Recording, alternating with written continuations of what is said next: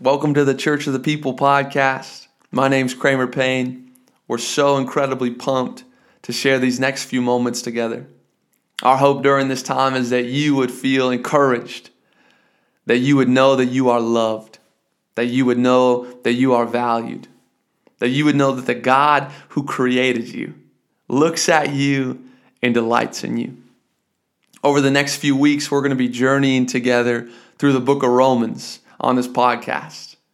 And our hope is that you would come to know the truth that Jesus can transform our lives from death to life. That it's not so much about the good and the bad, but that Jesus comes to bring us from what was once dead and to make us alive.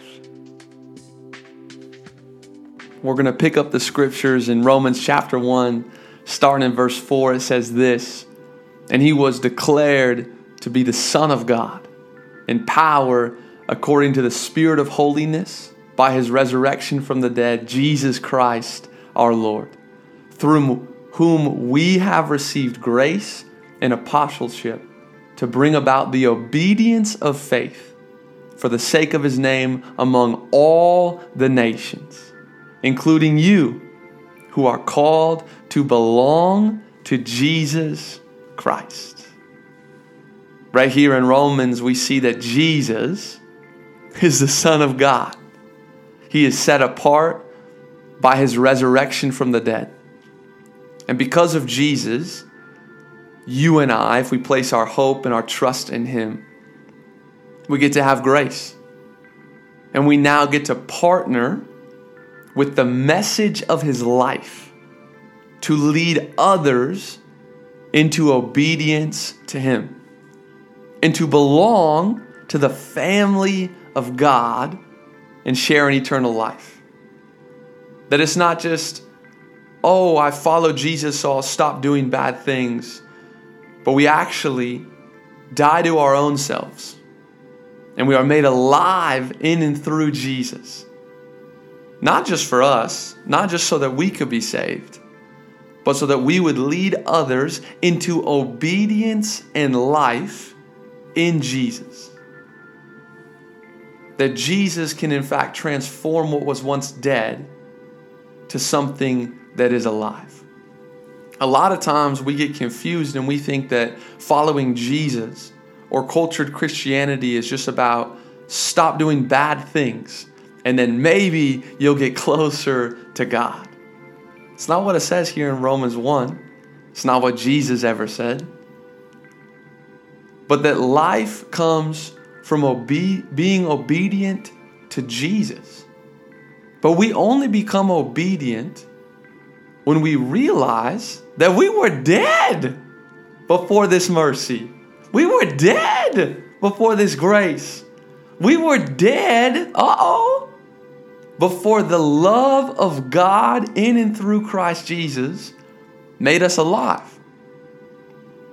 We got to know how dead we were to know how good it is to be brought to life in Jesus. And from that place, from being overwhelmed with the goodness of God, all of a sudden, we desire to be obedient. All of a sudden, because we recognize that Jesus is the only thing that is giving us life, we desire to be obedient. But if we look at it the other way around, like most people do, if we look at it like, okay, I'm just going to stop doing these bad things so then I can get close to God, then we find no power. We got no strength. I can't stop doing bad things. You kidding me? I can barely wake up early in the morning. Come on. But when I recognize that I was once dead, there was once no hope for me, that there was once no purpose for my life, that at one time I did not belong to anything that is good. But then because of Jesus, because of his resurrection, because Jesus conquered death, he now invites me to life. And as he invites me to life in him, I get the gift to belong to who he is.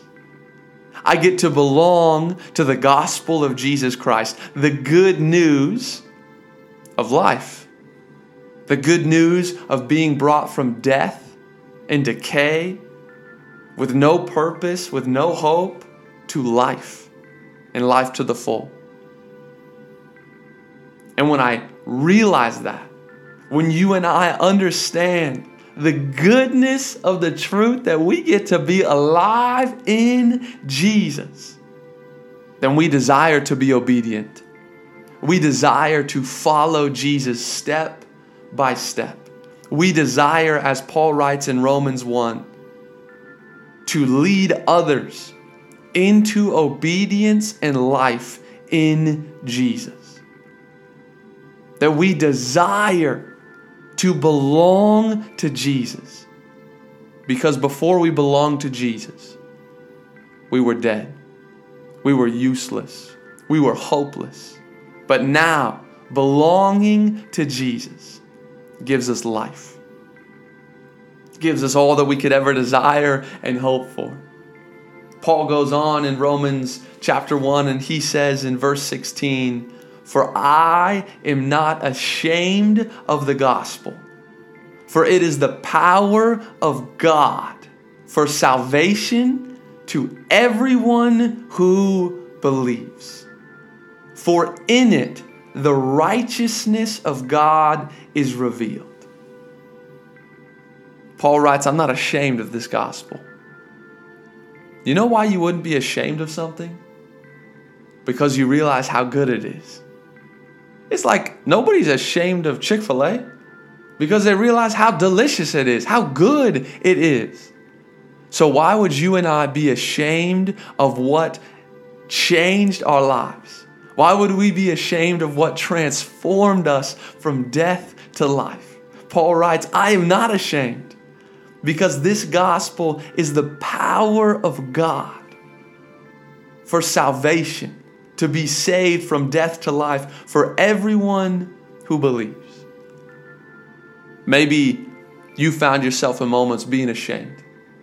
Maybe you found yourself in moments not really wanting to play for keeps when it comes to Jesus. Could I encourage you? He brought you from death to life. He is the only thing that is good. He is the only thing that is always better. So why would you be ashamed? Why would you be ashamed of the only thing that is good and the only thing that is better and the only thing that will set your friend, your family, your neighbor, this city, this world free from death and alive to new life? Paul goes on and he writes in verse 25, therefore, verse 24 and 25, therefore, God gave them up to the lusts of their hearts, to impurity, to the dishonoring of their bodies among themselves, because they exchanged the truth about God for a lie, and worshiped and served the creature rather than the Creator, who is blessed forever. A lot of times you and I, when we think that it's all about stop doing bad things, start doing good things, then you'll get close to God. All we do is that we exchange the truth of the gospel for a lie. The gospel has never been about try harder. The gospel is always about rest in the love of Jesus. Because when you and I are rested in the love of Jesus, we recognize that we belong. And when we know we belong to something, we desire to be obedient.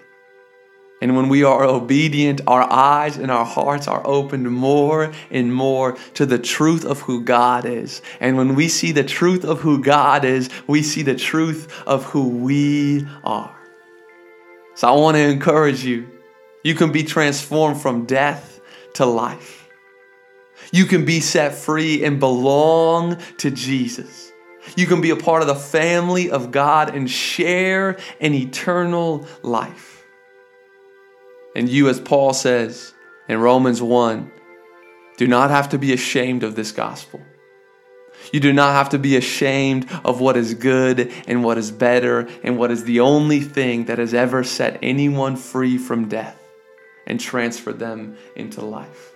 For it is the power of God for all people. You are so loved. You are so valued. And this Jesus desires to set you free from death and welcome you into life.